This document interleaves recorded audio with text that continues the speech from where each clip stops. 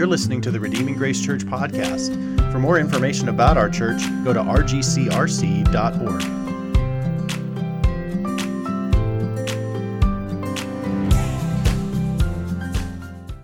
If I was to begin to tell a story about two sons who struggle with identity, rivalry, and the heritage of their father, you might think that I'm actually talking about Thor and Loki.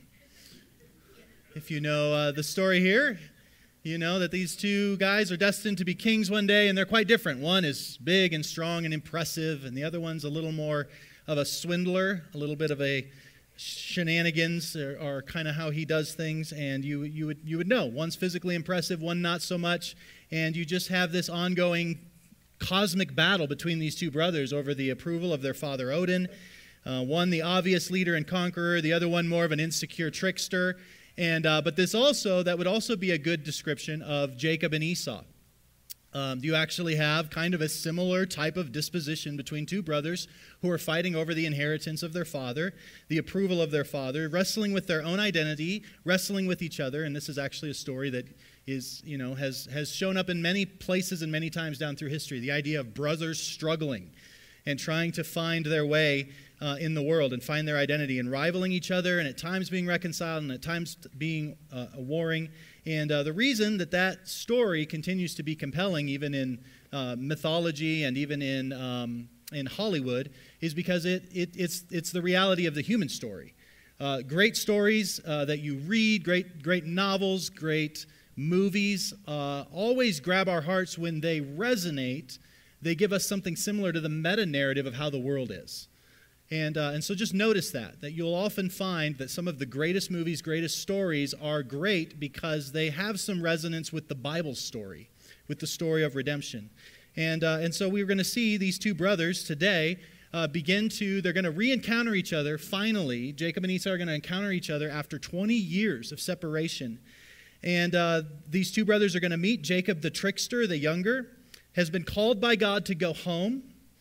And this inevitably means dealing with his past relationships, dealing with his past sins against his father, against his brother particularly, and then dealing with his older, stronger, murderous brother Esau. Last time we saw them together back in chapter, I think it was 28, Jacob had tricked his father into blessing him by dressing up like Esau. And then Esau, who's now been twice swindled by his younger brother, makes a public declaration that he wants his brother dead. And so Jacob flees and goes and looks for a wife, but also flees for his life. And he ends up meeting Laban's family. They're related, and he ends up marrying two of their daughters, and then ends up marrying a couple of their servant girls. It becomes really chaotic as he struggles and wrestles with Laban. And in the end, he comes out kind of the winner. But these two guys have been quarreling, and everywhere Jacob goes, he finds someone to quarrel with.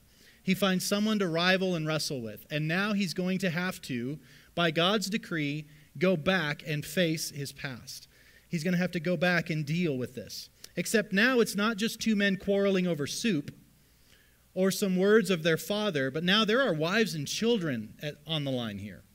They both have families, and so if these two go to war, it's not just two brothers kind of fighting over relatively insignificant things like soup and blessings, or at least hypothetical blessings. No, now the destiny of the redemptive plan of God is resting in this encounter, because God has made it clear that his promise to redeem the world is going to go through Abraham, and it's going to pass from Abraham not to Ishmael but to Isaac. And through Isaac, it's then going to come not to Esau but to Jacob, and Jacob's going to go face his brother, his murderous brother, and the whole redemptive plan of the world is at stake. Because if Jacob is killed, the plan of God comes to an abrupt end. Either God is wrong and has to come up with a plan B, or there's going to have to be some sort of miraculous intervention here. There's going to have to be something surprising that happens. So these two chapters have a lot of tension in them, a lot of things that are going on. This swindled brother is going to encounter the one who swindled him. And Jacob can't go back. He's already made a treaty. They put a line in the sand, so to speak, that Jacob can't go back. They've drawn a line. Laban says, you do not cross this line and come to me, and we're going to keep peace with each other. So Jacob has to move forward. He has to move forward in obedience, and forward is hard because forward means digging into his past. dealing with what the things that he has done to his family and the things that his family has done to him. So we're going to look at these 2 chapters in 4 parts, okay? They're up on the screen. This will help provide a little bit of a roadmap. If you want to get these down, this will help you kind of track through what's a significant portion of Scripture. Verses 1 through 23 of chapter 32, we have Jacob prepares for conflict. Okay, we're going to look at that first. And then in verses 24 through 32, we have Jacob wrestles with God. And it's just as intense and crazy as it sounds. We'll dig into that for a few minutes. Then we'll get into chapter 32, and spoiler alert, Jacob is going to reconcile with his brother Esau.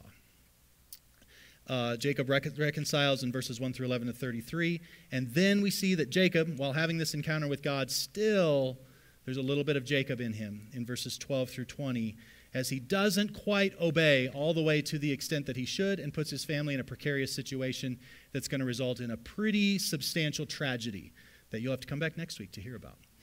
So let's look here at chapter 32, verses 1 through 23. Jacob prepares for conflict. I'm just going to walk through this. So it'll be good if you have the Bible in front of you. You can read and see the words yourself. Otherwise, you can just listen along. So under Jacob prepares for conflict, we have 3 basic movements to this section. One is we have an angelic assurance. Then we have inquiry and fear. I'll explain what that means in a minute. And then we have Jacob planning, praying, planning. Kind of in this sandwich of action in response to Esau. Let me show you what I mean. Let's look at angelic assurance in verse 1 and 2. Jacob went on his way. He's left this agreement with Laban. He's about to take the first steps into the promised land for the first time in 20 years. And guess what he meets? Jacob went on his way, and the angels of God met him. And when Jacob saw them, he said, "This is God's camp." He called the name of that place Mahanaim. Mahanaim, which means 2 camps. So he has his camp, but then it's almost like surrounding his camp is a camp of angels. And considering what he has just gone through, wrestling with Laban, and their relatively tense but peaceful parting, you can imagine that it would be encouraging to Jacob to get this angelic assurance. And you'll notice this is really interesting as you read your Bibles, is that whenever you see people moving in and out of the promised land, it seems like they have encounters with angels. Jacob had this encounter with the angels, the stairway up to heaven, and angels ascending and descending. You see that happening as he is about to leave the promised land. Then you see them coming in. You're going to see that later on with Joshua. As he's about to enter the promised land, he's going to encounter the angel of the Lord. And it's almost like this is an echo back to Genesis 3:24, where there's this cherubim guarding the way to the Garden of Eden. And it's almost like the promised land of Israel is sort of meant to be a little bit of a picture of the Garden of Eden, the promised land, the place of prosperity and protection of God's people.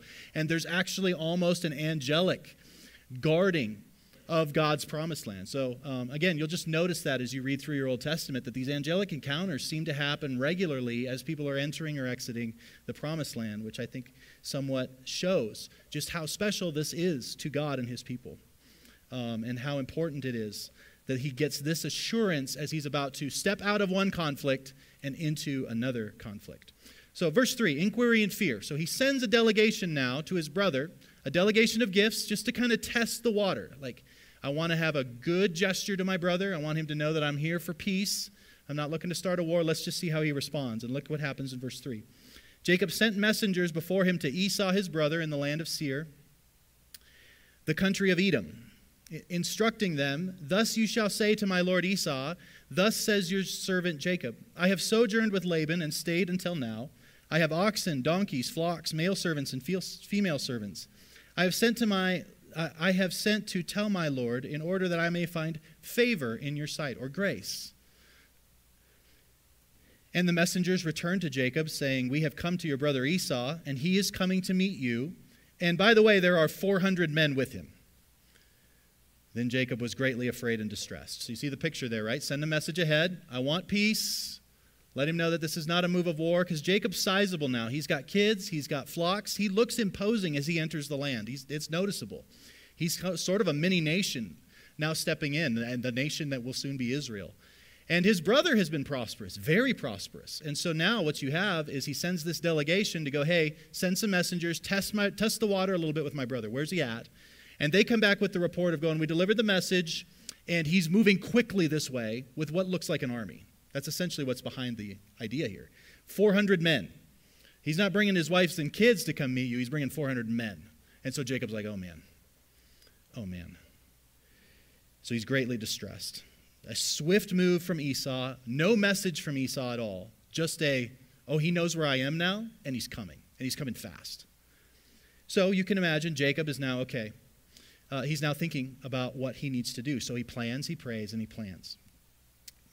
Second half of verse 7, he divided the people who were with him, the flocks and herds and camels, into two camps, which is sort of an echo back to the two camps in verse 1, right? There was the angelic camp and his camp. Well, now he's having to do the two camps thing. If Esau comes to the one camp and attacks it, then the other camp that is left will escape. Jacob's always scheming. He's always taking the initiative. He's always thinking. He's always got a plan. It's not all bad. I actually think this is maybe a smart thing for him to try to figure out. Jacob said, "O God, my father Abraham." So here's the prayer. That was the plan. Divide the camp up. And just think about how agonizing that would be as you split up the camp and you're trying to minimize your losses. You're trying to minimize the carnage that your brother's going to cause. So the best you can come up with is 50%. 50% of what I've worked for and what I love is going to be gone. The best I can do is that the other could flee while these guys are hopefully holding on long enough that the other group can flee. This is his best option. That if his brother comes to attack him, half his family, half his possessions are gone. That's what he's facing. And he's like, that's the best I can do. I have to do the best that I can with what I have to work with. If his brother's really coming to attack. So that's what he does. He sets it up that way. Verse 9, now comes the pray. Jacob said, "O God of my father Abraham, God of my father Isaac, O Lord, who said to me, return to your country and to your kindred, that I may do you good. I am not worthy of the least of all the deeds of steadfast love and all the faithfulness that you have shown to your servant. For with only my staff I crossed this Jordan, and now I have become two camps. Please deliver me from the hand of my brother and the hand of Esau, for I fear him, that he may come and attack me, the mothers with the children. But you said, God, I will surely do you good and make your offspring as the sand of the sea, which cannot be numbered for multitude." This is actually the first time that we have Jacob praying that I'm aware of. This is the first time. He now feels so trapped, he has no schemes. He has reached such a point of desperation now that he cries out to God, and it's actually a very good prayer. This is a great prayer. We're going to come back to that in just a moment. Let's see now the second part of his planning. So he gets done praying, this really fervent, heartfelt, he is afraid, he is terrified, and he's pleading with God to keep his promise, he's pleading with God to be faithful, and he's pleading with God to rescue him. And then he gets done, amen, and here's the second part of his plan. So he stayed there that night, and from what he had with him, he took a present for his brother Esau, 200 female goats and 20 male goats, 200 ewes and 20 rams, 30 milking camels and their calves, 40 cows and 10 bulls, 20 female donkeys and 10 male donkeys. Just think for a moment. Jacob can afford this. This is a lavish gift to his brother, which just tells you how fabulously wealthy Jacob came out of the Laban. These he handed over to his servants.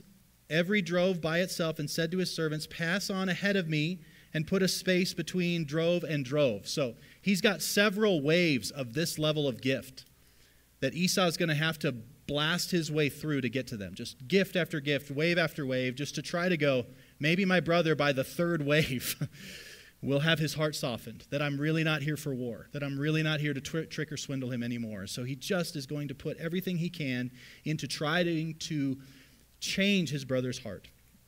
He instructed the first, when Esau, my brother, meets you and asks you to whom you belong, where are you going, and what are these ahead of you?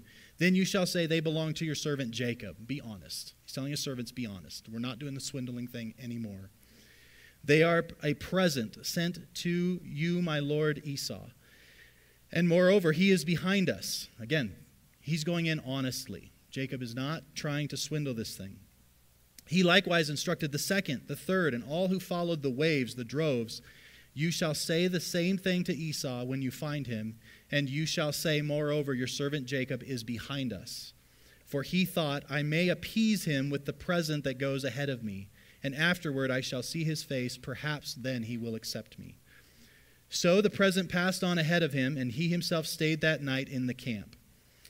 So we've already talked about scheming Jacob, splits his stuff in half, trying to keep it to just a 50% loss. That's the best he can do. Waves and waves of gifts, generous, lavish gifts in order to, in some ways, make atonement. You have almost atonement language here. I want to appease the wrath of my brother. I'm willing to make a sacrifice to appease the wrath of my brother, a propitiation, a reparation, so to speak. Let me pay you back what I've stolen from you. Verse 22, the same night he arose and took his 2 wives and his 2 female servants and his 11 children and crossed the ford of the Jabbok, which is a river. He took them and sent them across the stream and everything else that he had. And verse 24 says, Jacob was then left alone.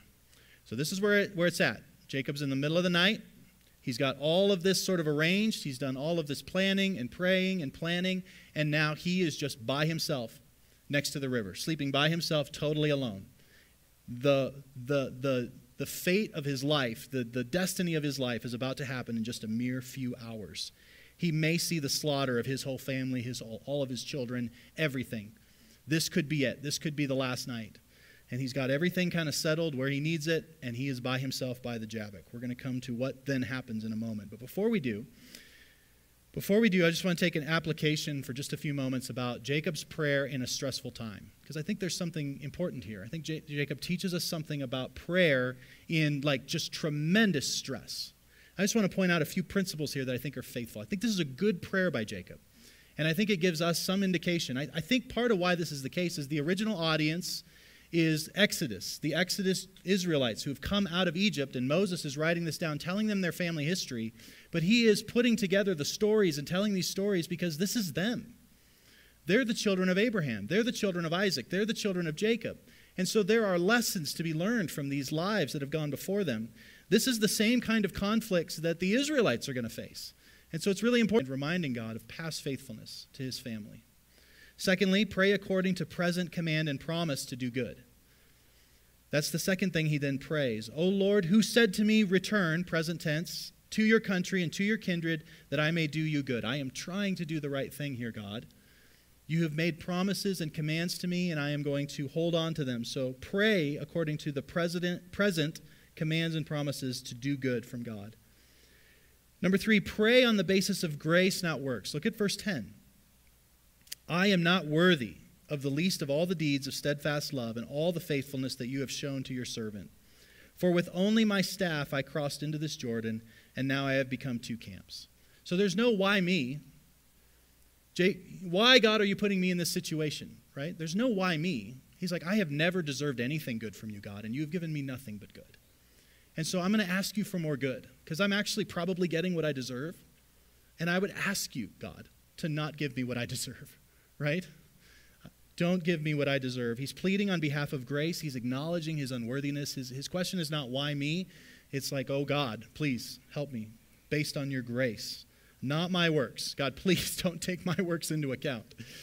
I deserve nothing but wrath, but please, by your grace, you've been so gracious to me. Complete the grace, complete the gift, complete the promise.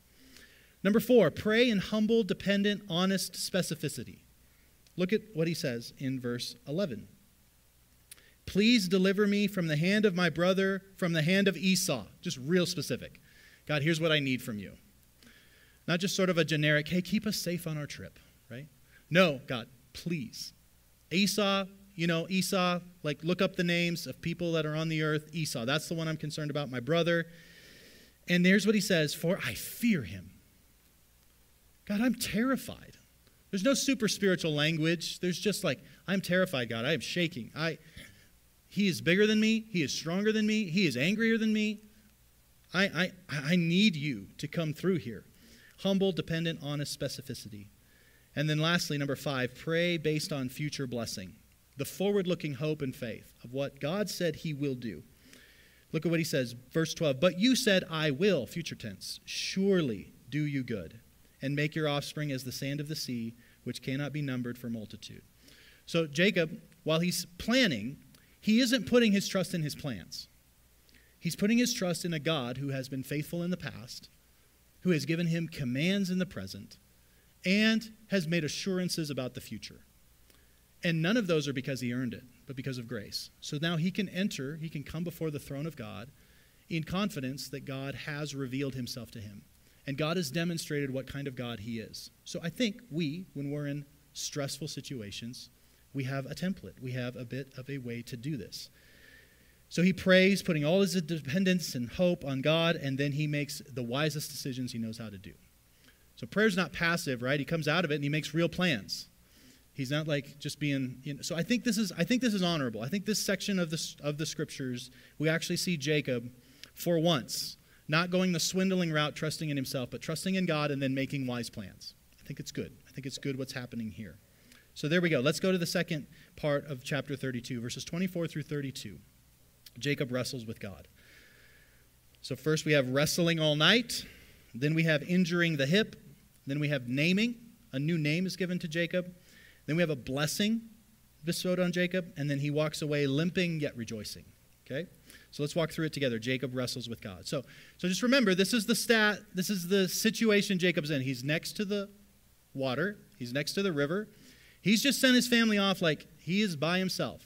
And this is the best he can do, and he has no idea how far away Jacob or Esau is. He has no idea when this thing is going to come, and he is all totally alone. He's done all he can. He's at his wit's end. This is as good as it gets. This might be the end right here. So look at this, verse 24. And Jacob was left alone, and a man wrestled with him until the breaking of day. What a weird thing. Middle of the night, it's on. You wake up to someone has you in a headlock. Like, this is weird. Jacob is attacked and wrestles all night. I don't know, is there any wrestlers? Anybody in here that was a wrestler? Wrestling is exhausting. Yeah. I mean, just wrestling with my kids, it gets exhausting after like 7 minutes, right? And I like wrestling my younger kids. I don't like wrestling my older kids. I just declare victory and leave because my older kids are getting too strong. But it's a full body workout, and Jacob's not a young man, and he is in the fight of his life. Someone has attacked him in the middle of the night, and everybody's gone. Like, he doesn't have, all of his people are off somewhere else. He is one-on-one with someone with a wrestling match of his life all night. And if you just remember back to chapter 28, Jacob was alone sleeping when God appeared to him with a ladder from heaven, a stairway from heaven, and that was a very gracious experience. This is not such a gracious experience. This is quite a different experience. Verse 25, the man that has attacked him saw that he did not prevail against Jacob. That's interesting. Jacob has so much stamina and energy and fight in him. And so this man touched his hip socket, and Jacob's hip was put out of joint as he wrestled with him. So I'm guessing, I've never been a wrestler, but I'm guessing having a busted hip is bad. I can't imagine that you can do much of anything with an injured hip, a hip out of socket. So now, Jacob, the swindler, the scoundrel, no more maneuvering, handicapped. He has to abandon his tenacious contriving, like he's always been able to dodge and weave. He's always been able to move and manipulate, and now he's done. He has put all of his physical energy into this, and this man now, with a supernatural touch, doesn't say that he wrenched it, just says touch. With his touch. And I think Jacob at this point realizes, I'm dealing with something divine here. So it's fine, I think it's the graciousness of God that he would condescend, and whoever he's wrestling with, we'll get to that in a second, is at least letting Jacob fight him, right? But ultimately, whoever this is has supernatural power to go ahead and just with a touch, and Jacob's done. His family's gone, his protection's gone, and now his physical strength is gone. Verse 26. Then the man said, let me go, for the day has broken. But Jacob said, I will not let you go until you bless me. And he said to him, what is your name? And he said, Jacob. And then he said, your name shall no longer be called Jacob, but Israel, for you have striven with God and with men and have prevailed. So think about this for a moment. Jacob this is it, man. This is life and death now, because he's about to be crippled alone on the banks of this river with his brother bearing down on him. This is it. He's got one option. Whoever it is that he's wrestled has just demonstrated some sort of supernatural power, and Jacob's done. He is done. He's got one option, and that is to cling to this one who seems to have supernatural power. He's got one shot.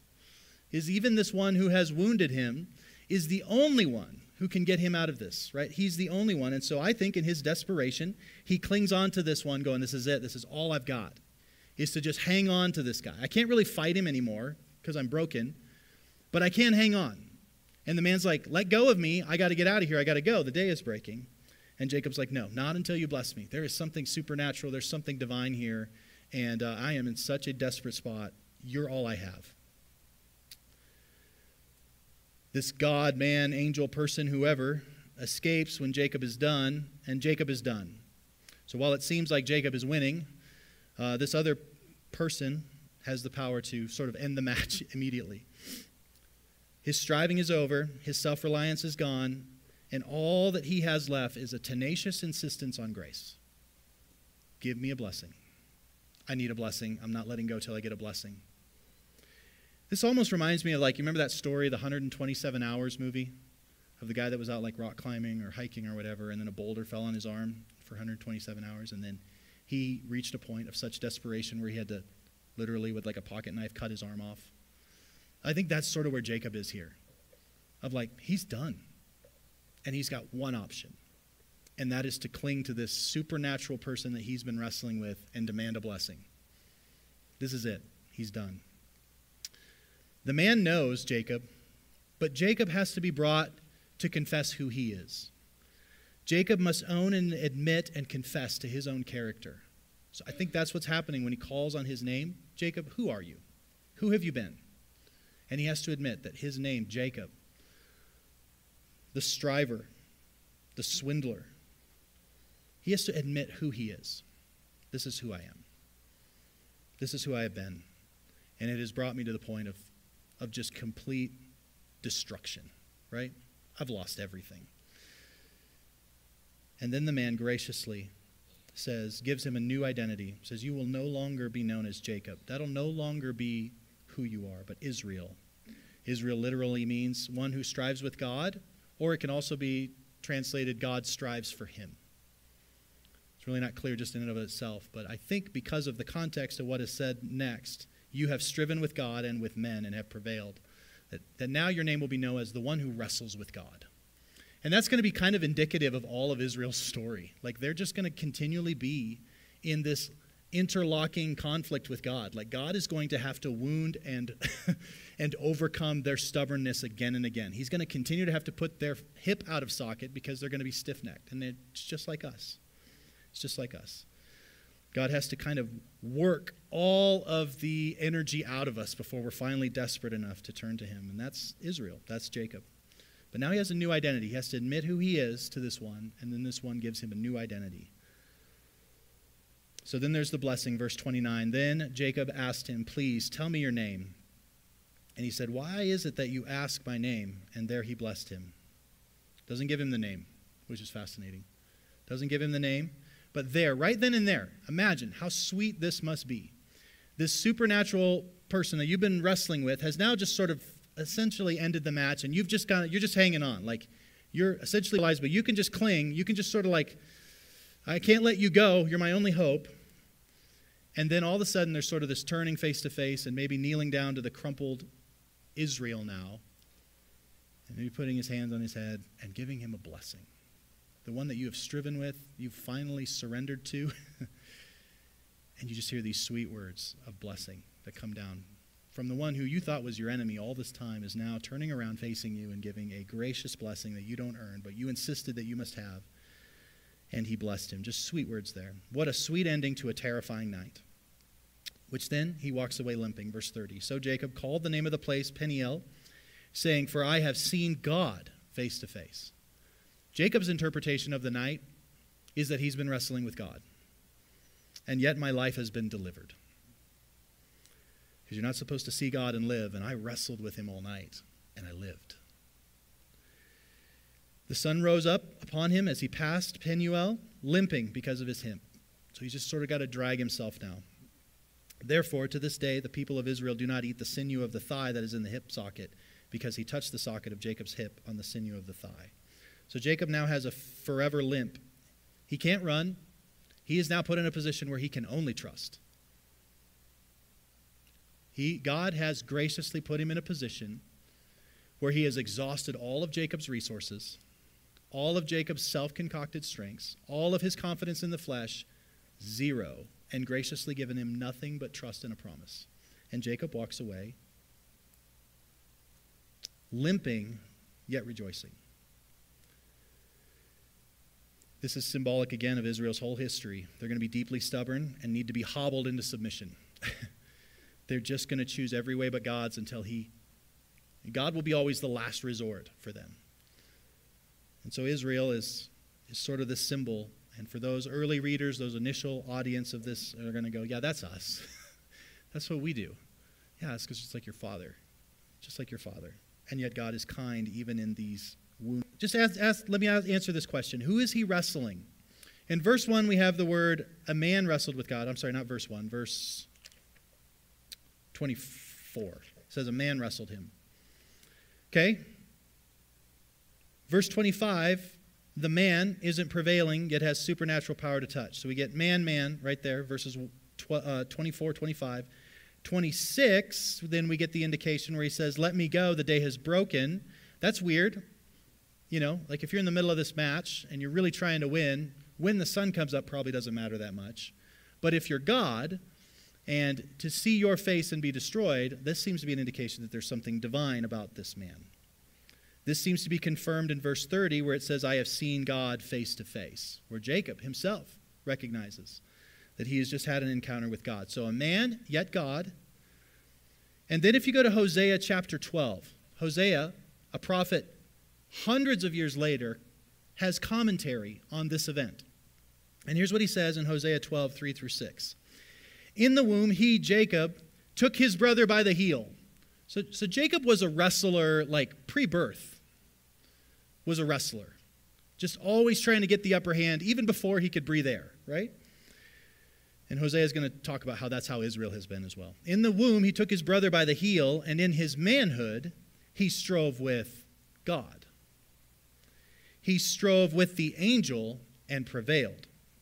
He wept and sought his favor, which tells you just how desperately he's holding on. He's not holding on to this angel, this God-man, in a way that he's like, yeah, I'm going to get him, but he's weeping, right? He's weeping and seeking a blessing. So this is a desperate, like, nothing left kind of clinging. So that helps us there. He met God at Bethel, and there God spoke with us. That's interesting. Words spoken to Jacob are as good as being spoken to us hundreds of years later.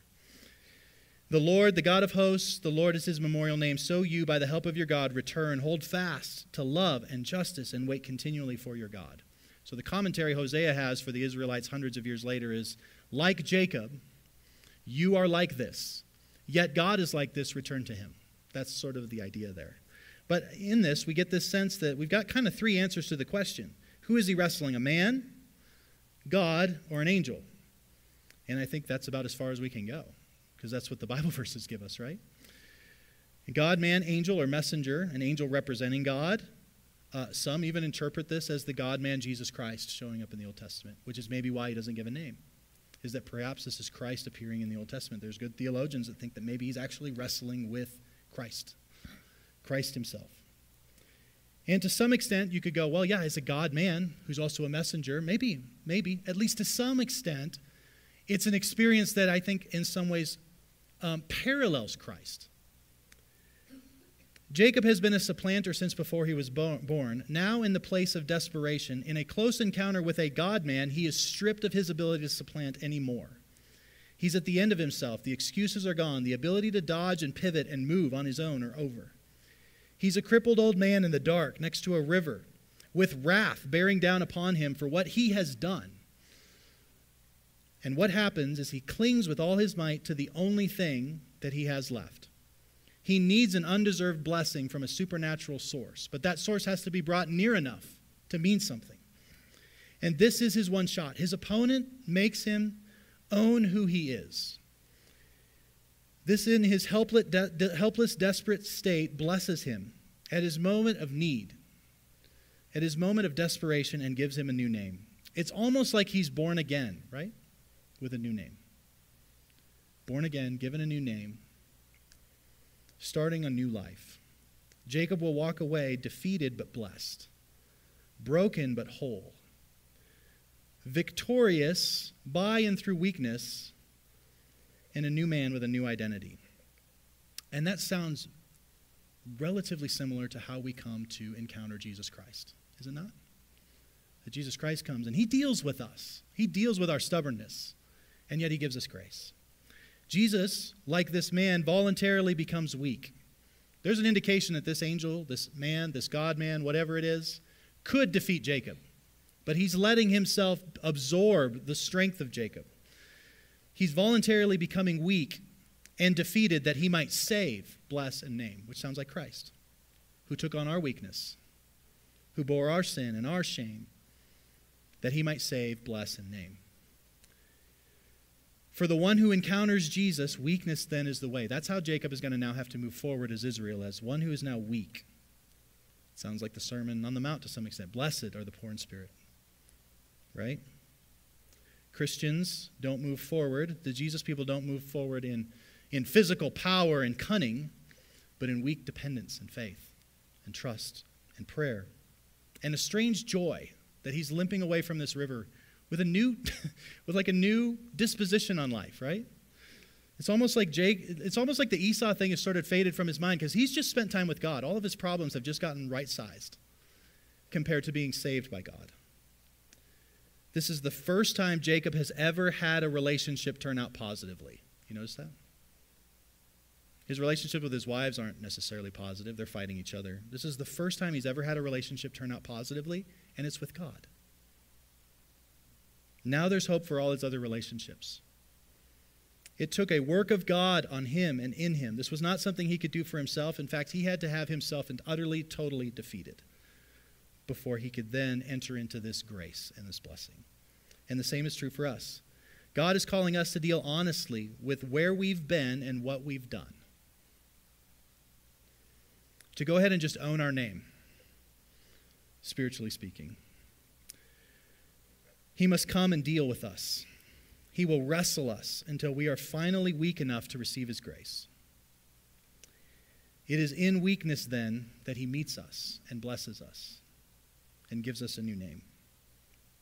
Like I read before, come to me all who are weary and heavy laden. Once you've reached the end of yourself, now it's time, because I am gentle and lowly of heart. You'll find rest for your souls. God opposes the proud, but gives grace to the humble. And Jacob's finally at a moment where he has nothing left but to be humble. Let's go into chapter 33. So I guess then, if I were to kind of tie a bow on that section there, is that have you wrestled with Christ? Have you had the God-man draw near? And have you dealt really with who you are, who he is, and the fact that he became weak for you, and yet in incredible power has the ability to give you a new name? If you will trust in his death, burial, and resurrection, clinging to him because he's all you've got. That's how we respond to Christ. Very quickly, we can get through this second chapter much more quickly. This is just such a critical passage to the Old Testament, so it's good to linger there. But Jacob reconciles with Esau. So a surprising thing happens in verses 1 through 11.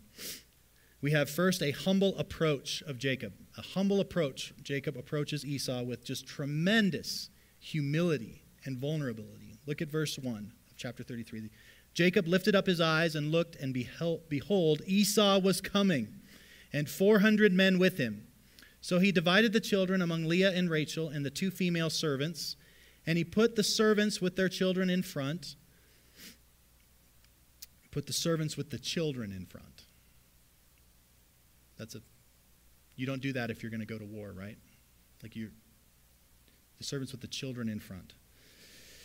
So this is scary. Then Leah with her children, Rachel and Joseph last of all, his most prized son. That's going to come up later. If you're Reuben, you should be thinking, I'm the firstborn. I should be in the back. If anyone survives, it's supposed to be me, but it's Joseph. That's going to play into some situations later, that Joseph is actually the prized one who's way at the back. He himself went on before them, bowing himself to the ground 7 times until he came to his brother, which is characteristic of that time of how you approach a king or even a pharaoh. You bow 7 times as you approach his throne. Verse 4, a surprising reaction. Now look at this, verse 4. You do not expect this because there's nothing in Esau that seems like he has any positive redemptive qualities in him at all. But this is remarkable. But Esau ran to meet him and embraced him and fell on his neck and kissed him, and they wept. It just stacks up all of these actions of Esau, just tremendous graciousness from Esau that we have never seen before.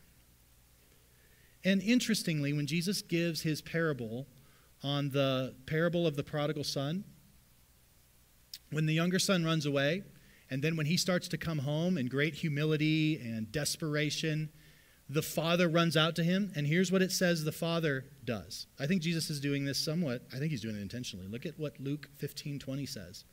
He arose and came to his father, and while a still long way off, his father saw him, felt compassion, ran and embraced him, and kissed him. Isn't that interesting? Almost exactly what Esau does.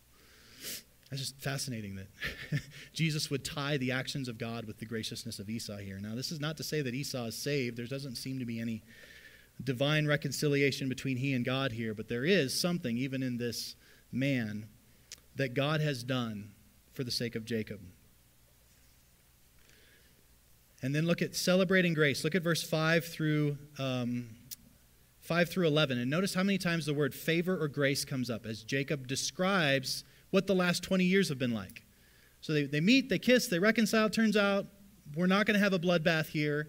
Esau is actually glad to see his brother and responded so graciously. And then just look at this. And just look at Jacob. Now, Jacob, remember, when he was with Laban, he was doing like the poplar sticks, like superstitious stuff to try to get the lambs to breed. And his wives are competing for children. And then he's fighting over who owns the children with Laban. Like it's just all striving. It's all, this is what I earned. This is my wages. This is what I deserve. His tone is so different here. Look at what it says, verse 5. And when Esau lifted up his eyes and saw the women and children, he said, "Who are these with you?" Jacob said, "The children whom God has graciously given your servant." He gives credit to God.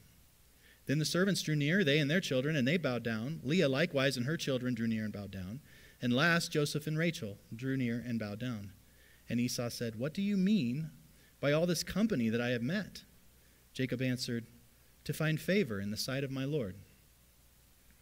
A plea for grace. But Esau said, "I have enough, my brother.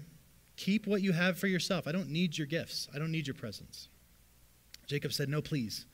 If I have found favor in your sight, then accept my present from my hand.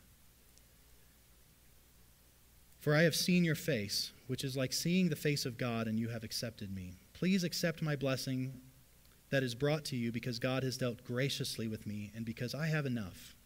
Thus he urged him, and he took it. So you don't receive gifts from an enemy. We saw that with Abraham early on. You don't receive gifts from an enemy. So this is important to Jacob, that Esau received this gift. While Esau is doing I've got enough, I don't need your stuff, Jacob's like, "No, I need something here. I need you to receive this gift from me, not as any sort of payment. I'm asking for grace, but would you receive my offering as a reality that we're no longer enemies? To receive, you only receive a gift from an ally. You don't receive a gift from an enemy. So please, I need this statement that we are no longer enemies." And Esau's like, "Okay, I will receive your gift," and he does. Favor or grace comes up 4 different times in this book, or in this little section right here, where Jacob is basing everything on grace. Everything on grace. No longer earning, but grace. Grace and generosity. Esau marvels at the productivity of Jacob, and Jacob gives credit to God's grace. Laban's never mentioned. His own schemes are never mentioned. This is not a bribe that he gives Esau, but a grateful response to his gracious response, his undeserved reception of him. Jacob sees, interestingly, he says, "Seeing you is like seeing the face of God," which, considering what just happened the night before, Jacob is making a connection. The connection between his wrestling with God and this reconciliation with his brother. To wrestle and receive grace with God now, he sees a connection with, there has been a supernatural reconciliation with my brother. A right relationship with God led to a right relationship with his brother. He sees a connection there. The encounters with God and with Esau are 2 parts of the same event. To be reconciled with God and then not to make the effort to be reconciled to your brother is to deny that you've been reconciled with God to some extent, right? He's seeing a connection between the 2. Reconciliation between brothers is an outworking of reconciliation with God. Right relationship with God produces right relationship with brother. And what we find when he sees him and sees the face of God, that this was never really about Esau. This was about Jacob and God. This was about, everything is theological. Everything. God's hands are in everything, every decision, every event. It's all about how you react to God. And where is God in this situation? So just a tremendous celebration of grace from God and from his brother that he didn't deserve. Lastly, Jacob compromises his family. So it's going so well. And then we get to chapter 12, verse 20. And it just takes just a slight turn, and it's going to land in a place that we're going to resume next week that's going to be a real tragedy. So first we have a deceptive parting. So Jacob and Esau now, they've caught up. They're caught up. They've had coffee together. They've, exchanged gifts. Everything's sweet. Well, now what? Now where do we go? And look at this, verse 12. Esau said, "Let us journey on our way, and I will go ahead of you. Let me take you. Let me take you to where we'll settle together." Verse 13, "But Jacob said to him, My Lord knows that the children are frail, and that the nursing flocks and herds that are with me, if they're driven too hard for even one day, all the flocks will die." Come on. You've just traveled all this way. No, we really can't do that. So he's hedging. "Let my Lord pass on ahead of his servant, and I will lead on slowly at the pace of the livestock that are ahead of me, and at the pace of the children, until I come to my Lord in Seir. I will follow you to the land of Edom." So he's giving this indication that, you go on ahead, we'll catch up. We have to take a lot of potty breaks. You've been on that, right? You're on a caravan with some people, and some people are get there quick. That's me. Other people are like, we're going to take our time, and those people drive me crazy. So Jacob's like, I'm going to be we'll get there. We'll meet you there. So Esau takes off, and Jacob is going to lag a little back, giving a clear indication to his brother that he's going to follow him down to the land of Edom, to his place. So Esau said, "Let me leave with you some of the people who are with me." But he said, "What need is there? Let me find favor in the sight of my Lord." So Esau's like, "Well, let me give you a few people to help you on the journey since you're so weak and all." "No, I'm good." So Esau returned that day on the way to Seir, but Jacob journeyed to Succoth. As soon as his brother got out of sight, he's like, I'm going the other way, which is probably wise to not go camp with his brother. But the way he goes about it is pretty deceptive. There's still a little Jacob in Israel. Jacob journeyed to Succoth and built a house and made booths for his livestock. Therefore, the name of the place is called Succoth, which is interesting because the Israelites are going to camp in Succoth in booths. So it's sort of interesting that they're actually maybe reading this for the first time or hearing this story from Moses while at Succoth in their booths. So it's interesting that, hey, we're right where our dad was at one point, but he kind of lied to get here. So Esau wants them to stick together. Jacob insists on separating, but he isn't honest about it. Esau leaves the promised land for Seir, for Edom, and will eventually become a great nation there. We'll see that. And they will become rivals for centuries. Edom and Israel will become rivals for centuries. Succoth is a significant place in the future. Like I said, they will dwell in tents there at one point, his descendants. And then a compromise settling.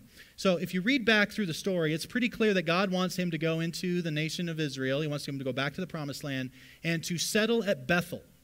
That was where he met him. He set up a memorial, right? Anointed it with oil, his pillow rock thing. Where the ladder was, where the stairway was. It's pretty clear that that's what God is indicating. Go back to that spot. You put a rock so that you remember where it was. You're supposed to go settle in that place where my presence was. And Jacob only goes halfway. He goes to the city of Shechem. And so it's only a half obedience. It's a compromised settling. Jacob came safely to the city of Shechem, which is in the land of Canaan, on his way from Paddan Aram, and he camped before the city. And from the sons of Hamor, Shechem's father, he bought 100 pieces of money, for 100 pieces of money, a piece of land on which he had pitched his tent. And he erected an altar and called it El Elohe Israel. So there's some good. There's some good here, but he's not actually all the way obeying. He is compromising, and it's going to be awful because Shechem is going to do something very terrible to his daughter in the next chapter. And it's all because he doesn't quite follow through on his obedience. He sort of settles in a compromise, hey, that's good enough. Some of God's commands are optional. I'm not going all the way to where I need to go. And he puts his family in terrible danger that's going to be absolutely devastating next week. So there's a little bit of an application in that. Half obedience is just simply not obedience. And God desires obedience, not sacrifice. Great, you built an altar. Appreciate that. It's better than building an altar to Satan, I guess. But I desire obedience, not sacrifice. And Jacob is not obeying like he's supposed to. And thinking that he's fine by just offering a sacrifice. Again, God opposes the proud but gives grace to the humble. So 3 burning questions as we close. We're right at the end here. And this is it. Question number 1. Have you wrestled with the God-man Jesus Christ? I asked that earlier. Would encourage you to consider it again. We, like Jacob, want control of our lives. We want things to go our way, on our terms, according to our abilities. We want to do it. And we have to come to a place of such utter desperation before we turn, right? We don't change until the pain of staying the same is greater than the pain of change, right? And God graciously put Jacob in a position where the pain of staying the same was going to get him killed. So I'll cling. I'll trust. God is so kind in this passage. He could crush Jacob physically, emotionally, and spiritually. He wounds but not destroys him. He disciplines him, honors him, refines him. Jacob's aggressive, tenacious, calculating initiative is not eliminated but redeemed. I think a similar thing happens in the New Testament with Saul. Saul is so zealous to murder Christians and imprison them. And then when God flattens him, infirms him, really probably for the rest of his life with an eye problem perhaps, he has to humble this man, but he doesn't take away his tenacity, right? We see that happening again and again. Where a limp may not be a bad thing. God's wounding might actually slow down our sin, slow down the damage we can create. One guy named Andrew Bonar, who tells a story. In the highlands of Scotland, sometimes sheep wander off among the rocky crags and get trapped on dangerous ledges. Attracted by the sweet grass, they leap down 10 or 12 feet to get it, but they can't get back up. The shepherd will often allow the helpless animal to remain there for a few days until it becomes so weak it can't stand up. Finally, he ties a rope around his waist and goes over the edge to the rocky shelf and rescues the one that has strayed. Someone asked Bonar, "Why doesn't the shepherd just go down right away?" He replied, "Sheep are so foolish that they would dash right over the precipice and be killed if the herdsman did not wait until their strength was all gone." Oh, that's so much how the shepherd works with us. And don't begrudge that. It's for your good. Derek Kidner says this: the great encounter with God came when Jacob knew himself to be exposed to a situation totally beyond him. The threat of it had already driven him to prayer, and both his renewed desire to be alone and the form of the night's struggle indicate now a hunger for God, a hunger which was awakened by crisis but not determined by it. So have you wrestled with the God-man Jesus Christ? Secondly, have you faced and made peace with your past? God has a pattern of forcing us to face up with our past, even when it's painful and scary. Forces us to deal with the past and deal with those that we've wronged. Reconciliation is scary and difficult. In fact, Jesus himself says in Matthew chapter 5, if you are offering your gift at the altar, and remember that your brother has something against you, not that you have something against him, but he has something against you. Leave your gift there before the altar. Stop your worship. Stop it. Stop. Stop your worship. Go. Be reconciled first to your brother, then come and offer your gift. So this is New Testament stuff as well. Reconciling with those that you can. Sometimes we find with Jacob our fears are scarier than reality. It turns out that God had been working in Esau. God had really paved the way, and so the scariest thing in the world, actually, God worked for good. God often works in the hearts of your enemy. And number 3, are you living half-hearted and compromised before God? Just as the chapter leaves us here, and it's about to lead into a really devastating couple of chapters. Is there areas of your life where there's just half-hearted obedience or sort of a compromised obedience because it's hard, because it's going to take some effort? So it's easier to just sort of settle here, but it's a dangerous place to be sort of half obedient. So is there something that we can learn from this Jacob story about that? Let's pray. God, we thank you for your grace. We thank you for this passage. It's a lot that's here and really significant to the Bible. And so, God, we ask that you would help us to take to heart some of the things that are in this passage. There's probably 100 things that we could take and apply to our lives. And maybe we just need to take one. Maybe we don't need to try to take them all, but just one. So Lord, I pray that even now you'd be convicting our hearts of sin, of ways that we see ourselves in the story. And God, I pray that you would also be comforting maybe those who are in the midst of affliction and just need to know that you are near and that you are working in ways that they can't see.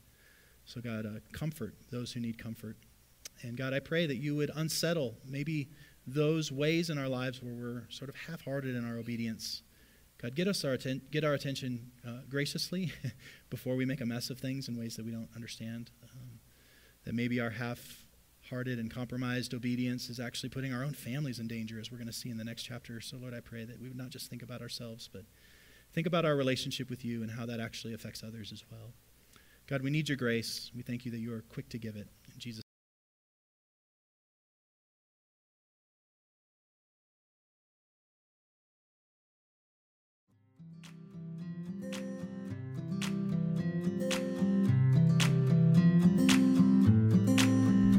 Thank you for listening to the Redeeming Grace Church podcast. For more information about our church, go to rgcrc.org.